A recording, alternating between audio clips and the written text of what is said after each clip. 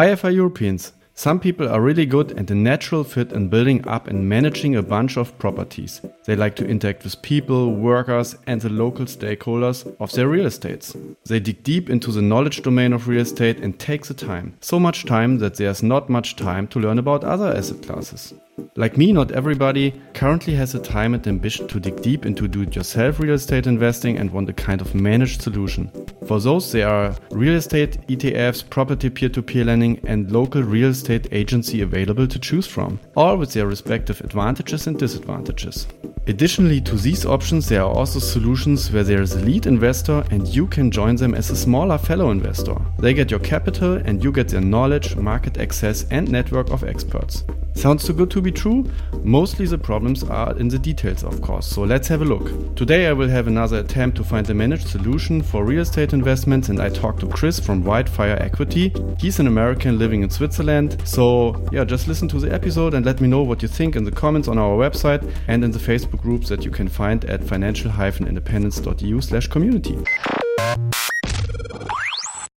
Welcome to the Financial Independence Euro podcast, where we interview people from all 44 European countries, all of them, about optimizing your life, geo-arbitrage and making the most of your money. This with your host, Matthias. Hello FI Europeans, do you like to diversify your portfolio and earn a nice and steady income? With Land Secured you can invest in agricultural projects and support European farmers directly starting from 1st of March. It's a great alternative for payday loans with a loan term from 6 to 12 months. These loans are secured by crop insurance, personal guarantee and a 3-way agreement. Visit financial-independence.eu/landsecured or click the link in the show notes to learn more. So hello FI Europeans. Today we want to dive once again, a bit deeper into the real estate space. We want to talk about how you can accelerate your FI journey with the use of or investing into apartments. And today with me is Chris from Whitefire Equity. Say hi, Chris. Hi, everybody. Grateful to be here with you. And as I mentioned, Chris is is living in Europe and was before that living in the US and is living in Switzerland, if I remember that correct. And just to tell us a little bit about your story of how you went to Europe. What's the differences you see in people pursuing your FI on both sides of the world? And just let us know a bit more about yourself. Wonderful. Well, like I said, Matthias, I'm grateful to be here because I love sharing my journey through FI and real estate. And as you may hear from the accent, I grew up in the States. I am an American. And about 21 years ago, I left. My company sent me abroad to Australia. I lived there for a few years. And then I just became a nomad. I got a backpack and I traveled through India, Asia, and then Europe for a little bit over a year, just backpacking. And after that, I went back to the States and I realized, the world had changed. It was much bigger than I ever thought before. And I had lived and worked on 2 continents. And I thought, well, I want to live and work on a third before I settle down. And slowly but surely, I made my way to Switzerland. I came to Europe. I learned German. I settled in, got a job. And now 16, 17 years later, I'm still here. So I feel at home here. I love Europe and made my roots here. And then, with real estate and passive investing, it's something that I love, kind of that idea of wealth creation, sharing that with others and helping people find their way to financial independence. And I also read that you, before you started with real estate, also had, as a part of your journey, figured out also other types of assets like Forex and Rips, or whatever this is, and algo trading and so on. So why didn't it work? Well, I've always been kind of from early on one of those guys trying to figure out crack the wealth equation, right? How do people get wealthy? And we all have different definitions of what wealth is, right? But how do you actually make money beyond your job? And you growing up, you hear these things, put your money to work for you. And so what does that mean? I tried it all, right? I coded Forex robots. I did commodity trading with oil. I did stock investing, drip investing, stock analysis, played it all, and saw basically the ups and downs. Some days I was just ecstatic and thought, "Oh, I'm a genius," right? The next day I would see it wiped away, and just that emotional roller coaster. I realized that's not passive wealth investing. That's a lot of gambling. Some days you're lucky, some days you're not. But to create a consistently improving track record, to be able to sleep easy at night, it turned out for me that wasn't the way. And I kept looking, did a lot of research, followed in the footsteps of others, and realized, success leaves a trail. If you follow that trail, you'll figure it out. And came into real estate. And aren't there also other people who make money with Forex? I don't know anybody. Yeah, I think it depends on the day. There's somebody who made money one day and then lost a lot the second day. Actually, what's drip investing, just for my curiosity? Dividend reinvestment program, right? So buy a dividend paying stock, let the dividends reinvest into that stock itself as dollar cost averaging. And then, you live on the income coming from that dividend. And why haven't you everybody's promoting this ETF route, especially also in the United States. Why not that? It's less work, I think. I like ETFs.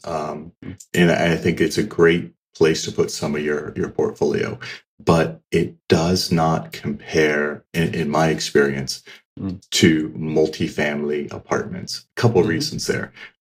If you're committed to the stock market, and you don't want to do all the analysis, try to cherry pick a stock, great. ETFs are the right way. It's very cheap in terms of costs. It's a good way to go.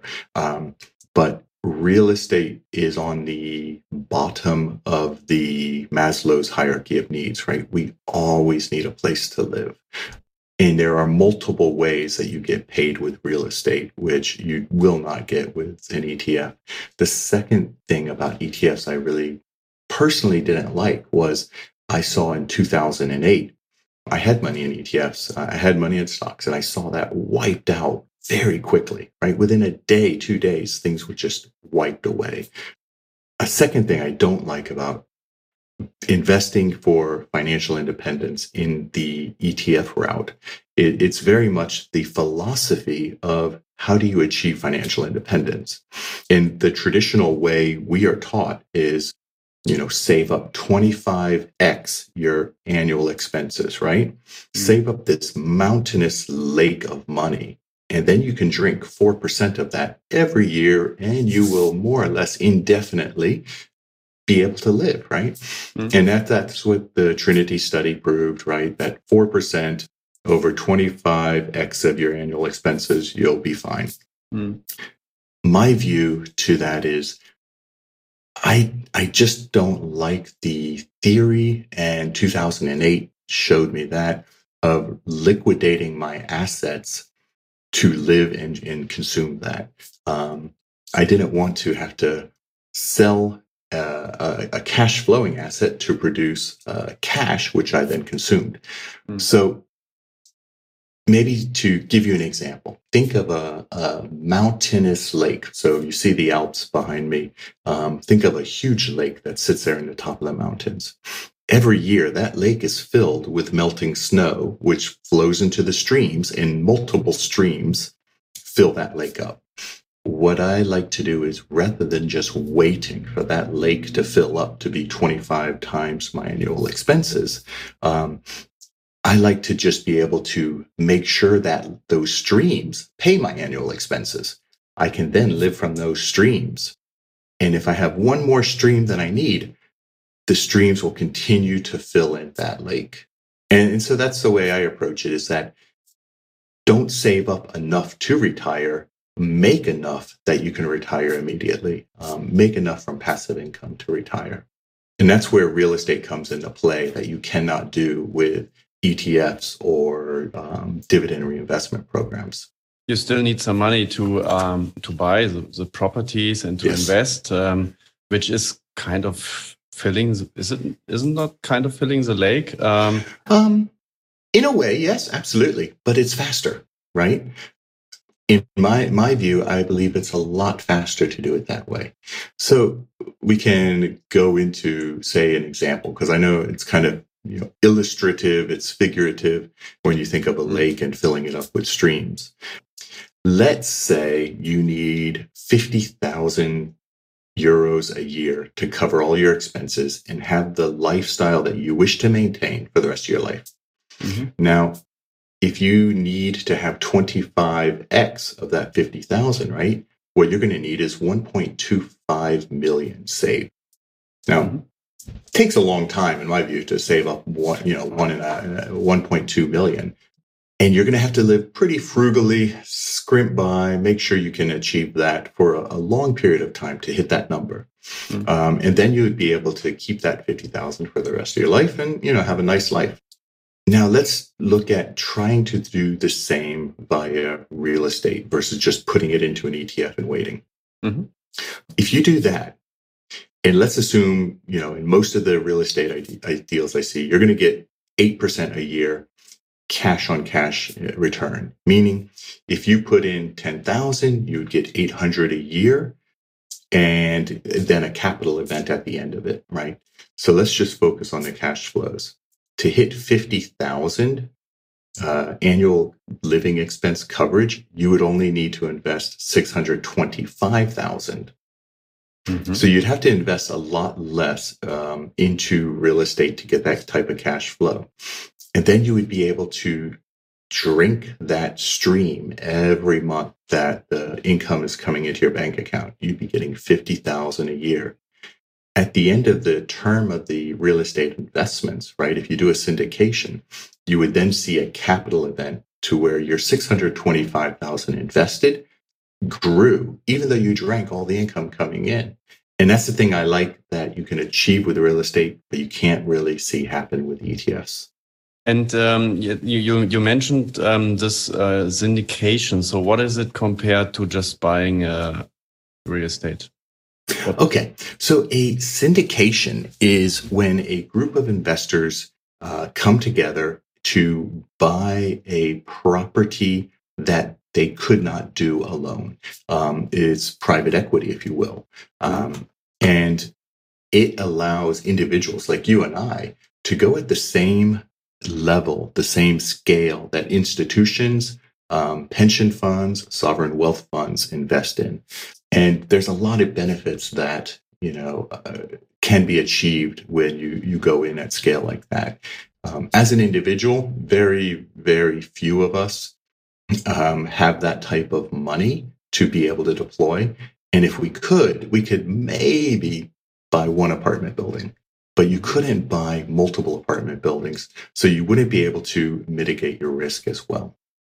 And I also know that it might be better to have a multi-tenant house if you want to buy real estate, because you mitigate some of the risk than only having one tenant, and also some shared cost you can share or distribute between the tenants.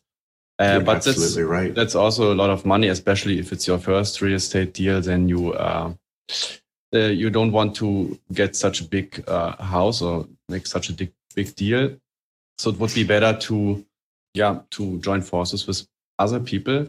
I maybe just to interject there. I'm with you, because I started off in real estate as buying my own house, right? And then I rented that out, and I thought that was the only way to do it, years and years ago. And what I realized is the real wealth, right, where all of our European pension funds are invested, right, is in these multifamily properties around us. And I never thought it was possible for individuals like us to make that, to be in the same league there until I did figure it out. I would say there's probably 3 differences between going with a syndication or going with, say, a do-it-yourself, buy a single-family apartment or a single-family house and rent that out. And one is when you have an apartment or a house, it's a binary decision, right? It's either rented or it's not. If it's rented, great. You get income, you can pay the mortgage, you can pay all your expenses. If it's not rented, it's probably going to take you a couple weeks to get it rented. And during that time, you have to pay the mortgage, the electricity. You probably have to go in and clean it, redo it, etc. So it's binary, yes or no. That's it.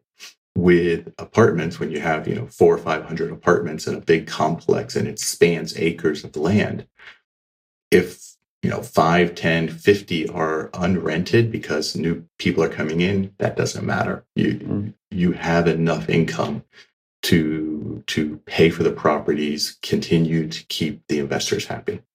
So that's the first thing, binary. The second one is scale. To achieve, say, that figurative $50,000 or 50,000 euros of income, you're going to need a lot of homes. And let's assume you get 500 euros per house that you have, right, as free cash flow after all expenses. You're going to need to go out and buy what's that going to be, 20 homes?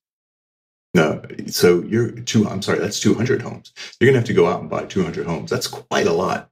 A lot of legal paperwork to sign, a lot of closing costs, a lot of homes to find, and then the management of that's going to be quite intensive, I would say. Which brings me to the third point. That is active. It's replacing your job with another job. It's not passive. You're not going to be able to... Like stock investing, where you also have to research all day long and so on. Absolutely. And my goal of financial independence is to be independent, right? Not to just replace one job with another job. And maybe just to get a better understanding, so what kind of investments are that you're talking about? Sure. Is it like a center park? So I maybe an example. I was also seeing some real estate deals where you could get a share of some apartment complex, or you can buy an apartment in a center park, which is these ugly vacation forms from the Netherlands that I don't want to travel to. But you can buy a house there, and I think they offered like a 3%. But if you want to sell, for example, you only have one. You only have center park to sell it to, so the price is maybe lower than if you have more people who can bid on that. Just tell us a bit about these types of investments. Good question. Examples. Yeah. So in the U.S., so in places such as Texas, Florida, if you've traveled there, Georgia, you'll see large apartment building complexes. Some of the ones I own, as in a case study I published, right? And you can see that on the website at whitefireequity.com. But some of those are, maybe 8, 9 buildings, and they have, 60, 80, 100 apartments. And some of those I own have, 400, 500 apartments, 6 swimming pools, great retirement communities or gated communities, etc. And so that's the type of environment you have. It's large scale. It has on-site property management and maintenance, meaning when you drive in there, you go to the leasing office and you see, somebody standing and sitting there at the desk. They'll show you the showrooms. They'll show you apartments. They do the background checks. They help you with everything you need. You have Amazon delivery centers there where you can go put in a code and pick up your Amazon packages, trash service, laundry service.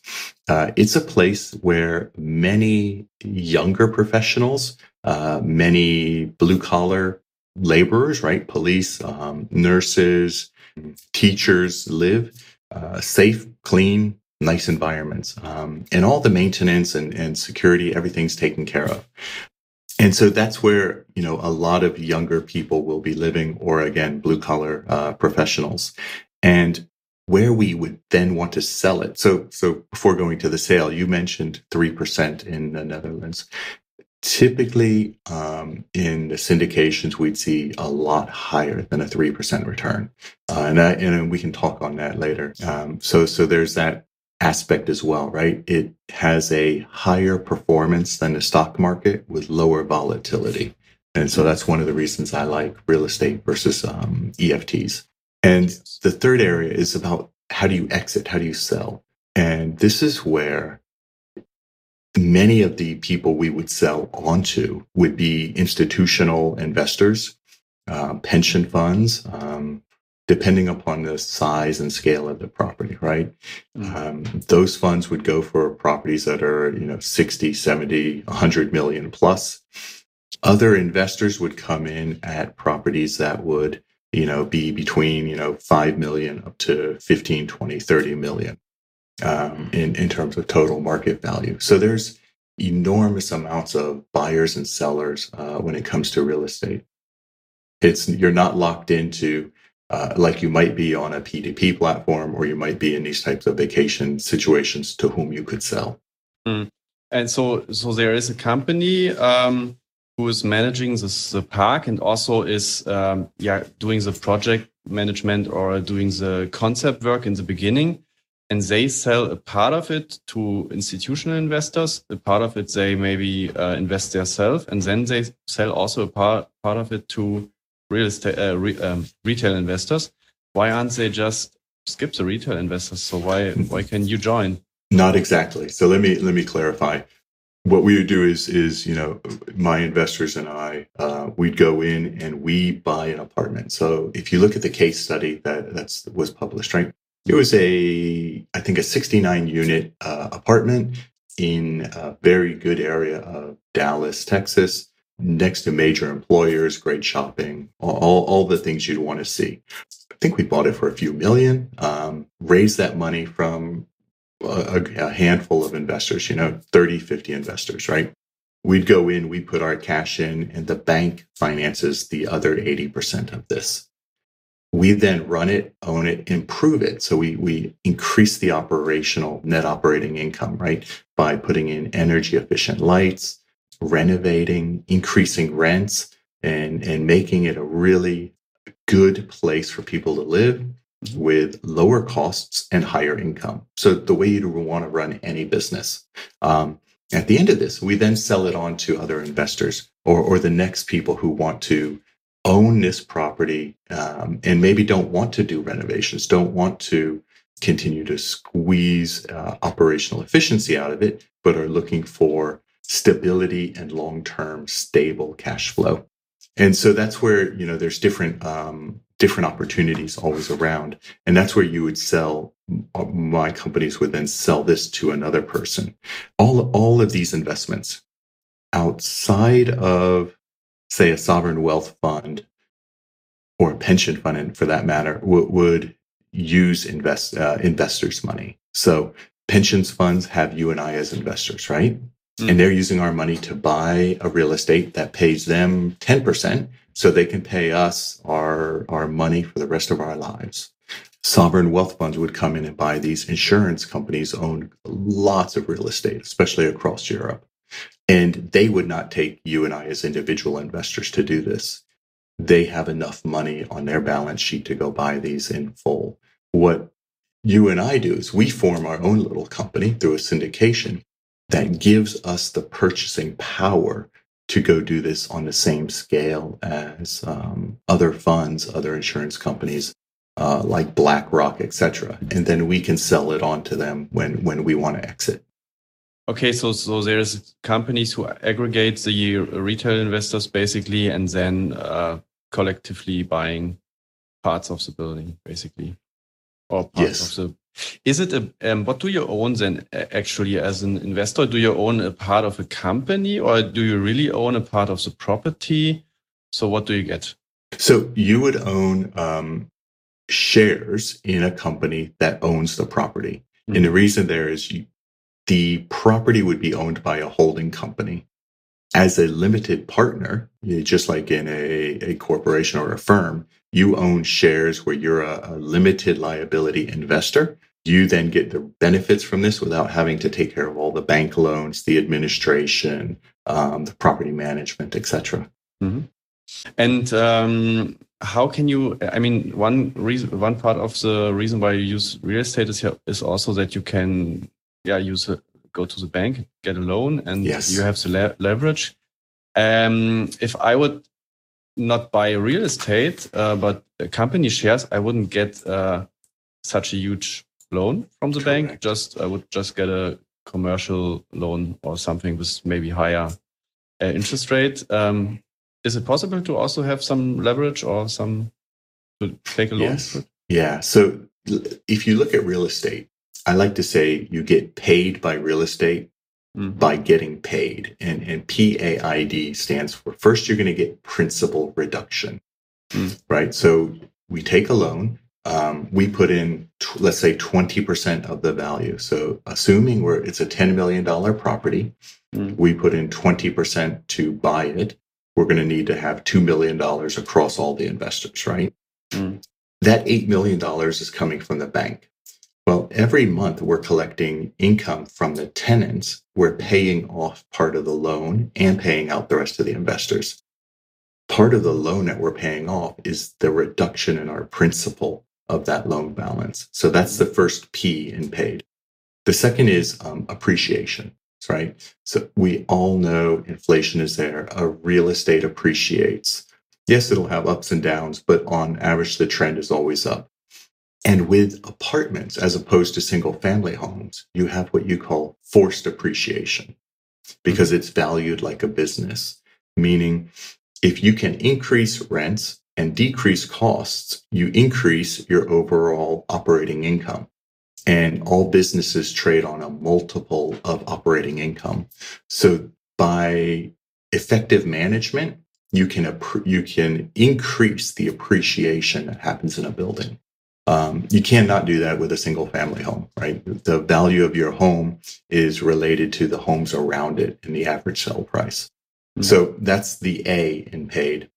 The I is income, right? So the tenants pay rent to live there. We pay the bank, and then we pay the rest to investors. So we as investors get to have, a nice between, I've seen 6 to 10% per year income based upon our investment. So again, that $2 million invested, if you put that in, let's assume you're going to get, between 8 to 10% income on that every year. And that's how you achieve that financial independence, through the streams of income. And so that's the I. The last is depreciation, and that's the D in paid. So all physical assets can be depreciated, right? Your cars depreciate, your house depreciates. Depreciation is a tax deductible expense. So real estate is tax favored, meaning, yes, you get all this income, you pay out your investors, but the depreciation is large enough that it looks like you make a taxable loss. So it wipes out part of that income on a tax basis, and means you pay very little tax, if at all, on real estate. And so that's how I call it paid. Again, principal, appreciation, income, and depreciation. And then, of course, you get leverage, right? If we're going to buy a $10 million building, we don't need 10 million. We need approximately 20% of that. You cannot do that with stocks. I don't know any bank that would let you go buy 10 million of Apple stock or Amazon, and they'll give you 8 million of that. That's true. You can leverage, but not that much. You should not leverage that much. And I'm not saying 20% is the right number to leverage, right? We do that through the underwriting, but just for easy calculations here. Basically, as I understood from what you just said, is that I cannot go to the bank and take a loan, but you are doing it basically. So you collect the money from the syndicated investors, and then you have maybe 2 million, and then you get the 8 million from the bank. So basically, I cannot increase the return on my own capital because I don't get a loan, but I can get make more money because you are putting in the effort to improve the building, to manage it better, and to sell it hopefully also for a higher price, right? Correct. Yeah. You benefit from the purchasing power of all your friends and colleagues, right? And we all benefit collectively by doing that. So it's a little bit like on peer-to-peer platform where you also can only spend your own money, but you also have this collective power. And just a small question in between: how are these syndications? This is a proper term of the financial world, so it must be somehow regulated. Is it true? Yes, absolutely. So syndications were made possible by the Jobs Act in the U.S. Passed many years ago, which basically created the ability for private equity. Right, this is a private equity syndication where groups of investors that are either we've had pre-existing relationships, or they are sophisticated investors or accredited investors, come together and invest in properties. It's under the SEC regulations, so it's controlled by the Securities and Exchange Commission, and there is a very strict rules around how you can access these deals, who it's eligible for, etc. And in many of these, let's say all of these I've been part of or take part in or do myself, you get monthly P&L statements, you get the rent rolls, you get a complete transparency of what's happening. And in the funds that I've created that do this, these are independently audited. Money is held with a custodian, not with, an individual like me or anyone else. So there is this entire protection process around it. And so that is a kind of a framework, a legal framework, how to invest in real estate. So, and you are kind of a provider or an aggregator, or is there a term also for what you're doing, a broker maybe? No. So I wouldn't classify myself as a broker or anything like that, because those are, very official terms that you have to have certain licensees for and qualifications. What I do and my partners do is we find the deals, we underwrite the deals. And underwriting means we make the business case, we make the assumptions behind it, we see if it makes sense to actually invest. We then would raise the money to buy the deal. We put in our own money for the deal. We then take care of all the paperwork. We then buy it, run it, manage it through professional management companies and operators, and manage a business plan. Make sure the investors are happy, the bank is happy, and the tenants are happy. So you could say we take care of everything from beginning to end.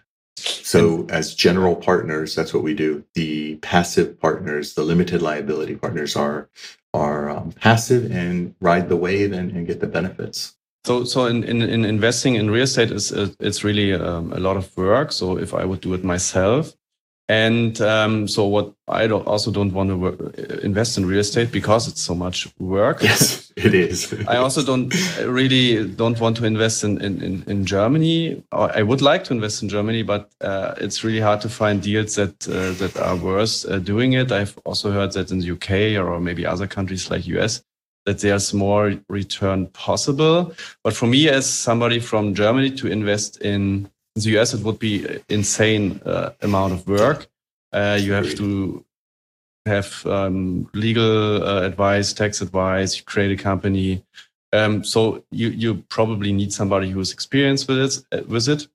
And for this service you're offering, as I understood, for people across Europe or across the world, what is the fee structure that we then also have to pay for it? Is it a one-time charge, or is it a commission, or how is it structured? Yeah, good questions. You're right. I've looked at in doing the same thing in Europe, here in Switzerland, in Germany. I haven't found it to be, let's say, as easy or even possible to come close to the returns that we can get in the US. And I think it's because, I guess it's multiple factors, right? The rates are lower, the market, the things are more expensive. The market of most of the buildings here is already owned by pension funds, insurance companies, etc. And the tax environment doesn't facilitate this as easily, perhaps, as the U.S. So across the markets we've looked at, we've remained with the U.S. just because, if you can get 80% over 5 years, on average 16% plus average annual returns, and capital events at the end of that, it's hard to beat that elsewhere. Now, for a European to invest in the U.S., it's completely possible. It's possible for anybody to invest in the U.S. Through forming a limited liability company, LLC, if you will. And it's very similar to a GmbH in Germany or Switzerland, right? Or an SA in France. And basically, this is a legal entity. It has its own tax ID. It takes the money and it will invest and take care of all that and insulate you as an individual from that. Setting up an LLC in America, I think, costs a couple $100. It's not too bad. And once you have that, you can then get a U.S. bank account, SWIFT enabled, and be able to transfer your money back and forth. So it's really it is a kind of a one-time fee to get yourself set up to be able to do this. And actually what you'd see is it doesn't matter if you're a European or an American. Most people invest through an LLC, not in their own name. So regardless of where you live, we'd be approaching it the same way. And are there prerequisites for people who want to join? Is there? I've read that you need to be kind of high net worth individual, or is this a sophisticated investor? What does it mean? What is a sophisticated investor? Good question. Under SEC regulations, right, and this is a regulated investment. Just like any private equity investment, there's a couple things I guess, criteria you have to pass. And depending upon how this investment's being offered to the market. But let's just take the easiest one, which would be you should be an accredited investor. And under U.S. guidelines, that's somebody with a single, if you're single, not filing as a married couple, you would have to be able to say, hey, I make $200,000 a year of income. Or I have $1 million of net worth if you're accredited. If you're a couple, you'd have $300,000 of income a year.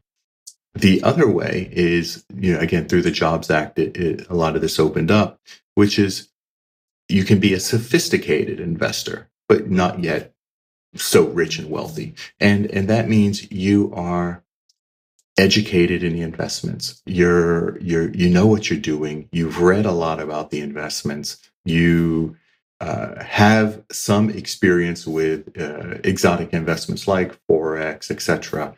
You know how markets work, and you have a pre-existing relationship with the person. So you are a member of my website. You and I have spoken a few times. I understand what you're looking for in your investments, your risk profiles. We've had a few conversations and, a relationship that you say, hey, I trust Chris. I know what he does. I understand how this works. Yeah, I'm willing to invest. And I think that's a really good thing because it's different in a couple ways than getting online, clicking buy and buying a share of Apple. This is not a point and click type of investment like you can do on the web. It is illiquid, right? So you're buying into a private equity syndication where you and the other investors and I are committed to having our equity tied into this for a period of, let's say between 3, 5, 6 years. That's usually how long the business cases run. So 5 to 6 years would be your target time frame where your money's committed. Now, yes, you're going to get cash flow every month into your bank account, but until you get your capital back, until we exit that business plan, it's going to be, again, 5 years. So that's something to be thinking about. Why don't you sell? Why do you sell the property after 5, 6 years? Why not just keeping it? What's behind it? Good questions, really. In some cases, you will find there are longer term business plans, right, which focus more on almost an annuity type of investment. So it might be held for 7, 8, 9 years. What you see typically is after running through the numbers around the period of 5, 6, 7 years, couple things have happened. The world has changed. Technology has changed. You need to renovate again anyways, right? The standards you put in 5, 8 years ago no longer are the top standards. So you're going to need to raise capital to do a bigger renovation again, so that you can continue to raise rents and make it modern. That's something different in, say, the US than we see in Europe, whereas European buildings have been around for hundreds of years, right? And you're not going to be renovating them. The apartment communities don't get renovated every 5, 6 years. In the buildings we're buying, they might have been built in the 80s, maybe in the 90s, and they might not have USB plugs in every room for your iPhone. They might not have Wi-Fi built into all the houses. So that's some of the stuff that we'd go in and do. Okay, so then you just need to start the cycle again of renovating and making a business plan. So it's really a business and not just buying a property and rent it out, basically. No, correct. And that's why I like it, because what you will see, and it ranges property to property, but typically you might get 50% of your total return from cash flow, and the other 50% could be from a capital event at the end. So that would mean, you bought the building for, 10 million. We would sell it for, 14, 15 million after about 5 years. Cool. And now you have also mentioned your case study that people can also check out on your website. Yes. Where also they can see some numbers, and it's a nice project that is laid out there. I mean, that looks really good from the numbers. What was your worst things that happened? I mean, you maybe also started with the syndication, and not everything worked always totally fine. So what was really the terrible things that happened along the way? So it depends on property to property. But let's focus on the case study here. We can talk to this one first. This case study is one of the properties that I had. I bought it in 2018.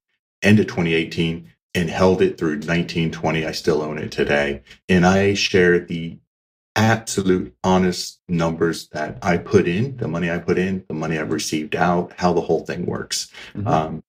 And this is perhaps one of the special returns that just shows how good this can perform, especially in a black swan event like 2020 was for all of us with COVID. And in this one, you can see it, right? We talk about January, for example, January 2020, the amount of income I received was lower than a pro forma. And we go into why, what happened. Then we talk about March, what happened in March when COVID was really recognized, right? We knew March 2020, things changed, travel stopped, things stopped, how that impacted the cash flow. So that was perhaps one of the ones where I was worried a little bit, right? I knew the property wasn't going to be lost. My capital was not at risk, right? We owned the property. We could pay the rents, no problem. Could we continue to get as high as we expected in terms of cash flow, in terms of the income? And what you saw is in year one, right? At the end of 2019, I was off by a couple hundred. So probably 2-3% less income than pro forma predictions. And then at the end of 2020, we had done a cash out refi. We had really done all the capital events were done. We renovated it. Rents were raised. It was a great property. And we were able to pay back investors 60% of their total investment after 2 years. Today, I have 80% of my investment back from what the money I put in, and I continue to receive about 5,000 plus per year on around 10,000 still in the property. So I'm looking at a 50% return every year. And again, all those numbers are there. The address of the property is there. Pictures are there in the case study. This is one of the almost the the story of Jack and the Beanstalk, right? Where he had a golden goose. This goose is just laying golden eggs every year. And I love seeing the money come into the bank and know, okay, well, I think many of our listeners are loving this, love to see this. And how many syndications have you invested now over the time? Since when did you start with it? I started this a few years ago, and before that, I owned, single family homes. I've been doing real estate for, I guess, 8 years. I think I'd have to count back. Owned about 20 single family homes and sold all of those but one and moved everything into syndications. And I've been doing real estate investing in commercial, so multifamily apartments for, I guess, about 3-4 years now. Mm.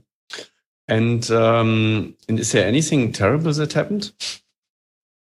Try to find out anything that could happen or people need to prepare themselves for, because usually often it works, but there's also sometimes on the left or right end of the normal curve, there's also things that can happen. Absolutely. So let's talk about those risks, because it's important. All of us understand the risks to anything we do. And there certainly are risks. Fortunately, none of those have befallen me. But some of the key risks are, well, it's illiquid, right? So if you need your money next year, it's really hard to get it. You're going to have to find somebody who wants to buy your investment.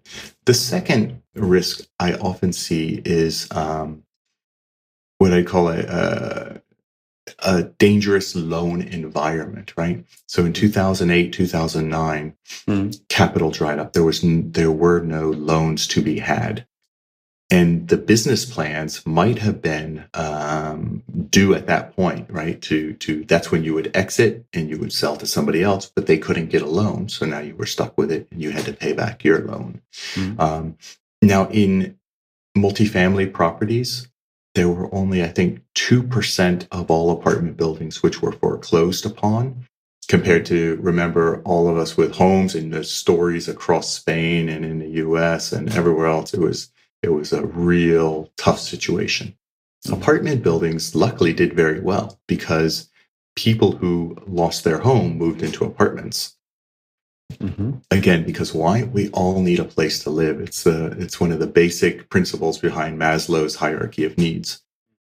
So in the way we mitigate this risk is to make sure, if it's a 5-year business plan, I would have, say, 8 years, 9 years of capital runway underneath us. So there's never a point in time where you'd have to exit the business plan and you have to pay your loan at the same time. A third risk I see when I'm looking at properties and underwriting is the assumptions. The assumptions behind the underwriting of the model. People predict rents will continue to increase at a very high rate, or they predict they will be able to sell the apartment at an extremely high multiple from what they bought it at. And there are very good indicators out there, databases and sources and historical information that gives good guidelines about proper underwriting. So these are the ways to mitigate risk. I think with what I do and my partners, one of the key things we look at is capital preservation, right? Going back to Warren Buffett's first rule, which is, don't lose money.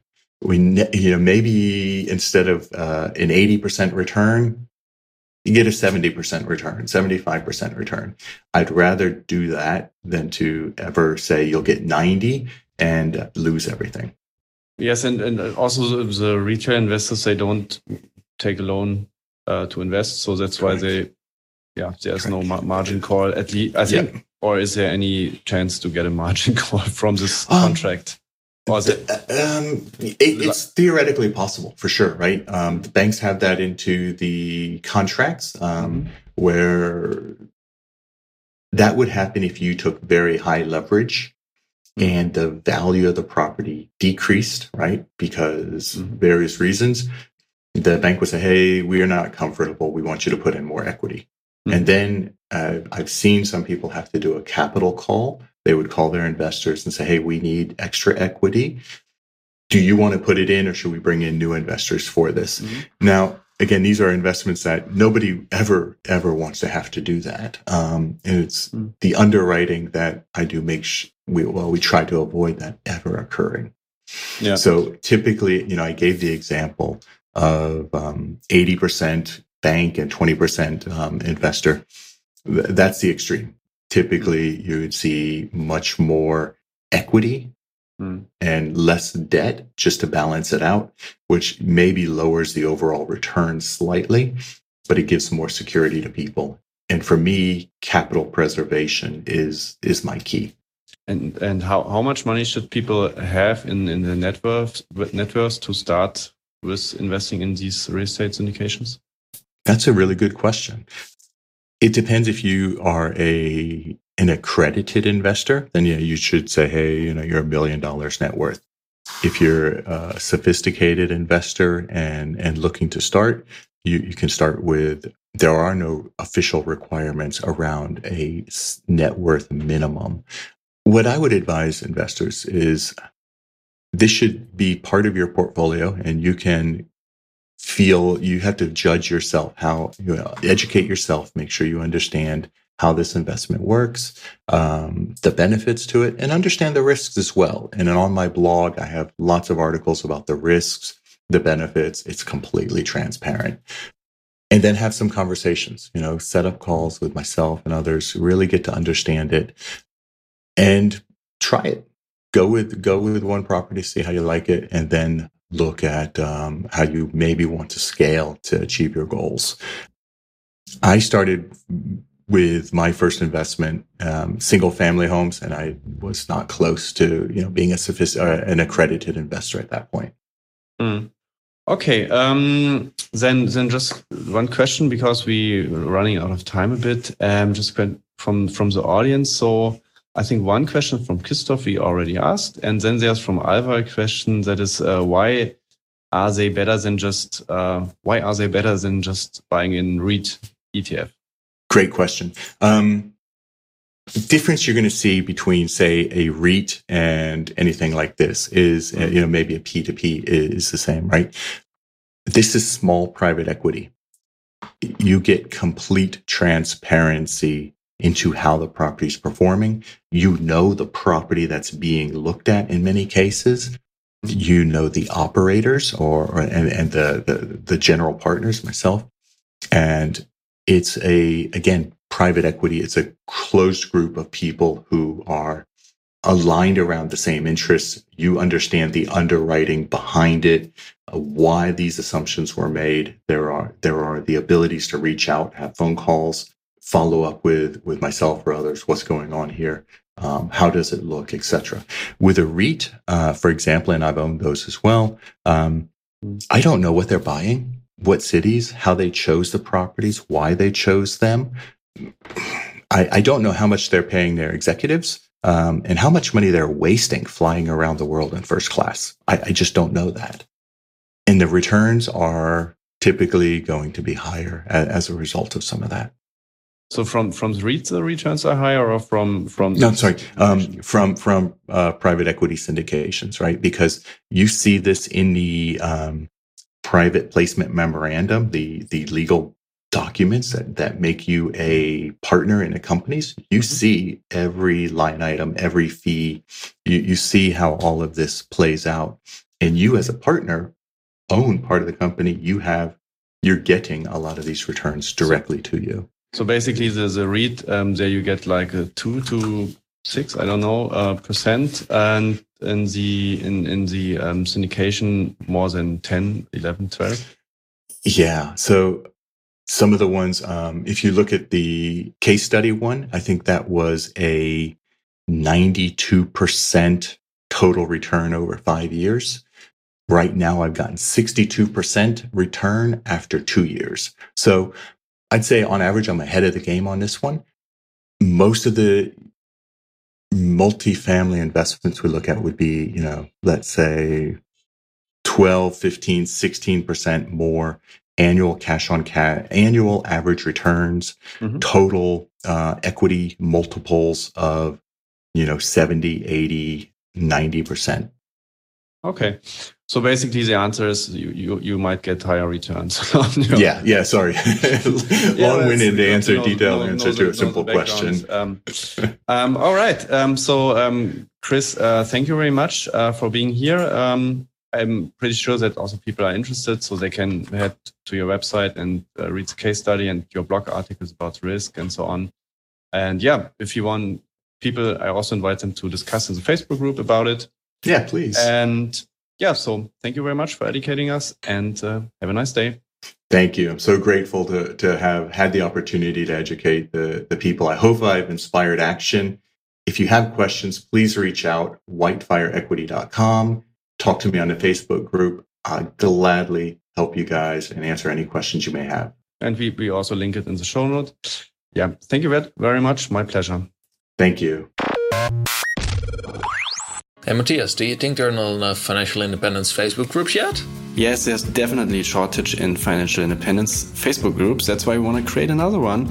And the real reason is that we want to get some feedback on our episodes, to have a conversation with our listeners, to follow on the topics. And you might also have some questions around our content. Gotcha. And also, we've been talking with more of you guys at meetups, on Reddit, in Facebook groups. The FI Europe retreat, obviously, we organized. And this is in the end the main reason why we started the whole podcast project. To talk to guys like you, learn more from you, case studies, answer questions, and hopefully all grow and learn from that together in the end and become stronger, smarter, and hopefully also richer people. So, Matthias, say I'm interested in this. Where do I find this Facebook group? Yeah, just go to your Facebook app and type in FI Europe podcast, or just click in our show notes. There's a link for the Facebook group, or go to our website. There's also a link. So yeah, just type in FI Europe podcast. See you in the group. Thank you guys for listening to this episode. We hope you learned something new and enjoyed the show. You can support us by doing this: subscribing through your favorite podcast program and leaving us a review. Following us on Instagram and Twitter at Financial Independence Europe. Sending us an email with questions and feedback. We would love to hear from you. All the mentioned articles, books and cool resources can be found in the show notes at financial-independence.eu. Thank you for listening and see you next time.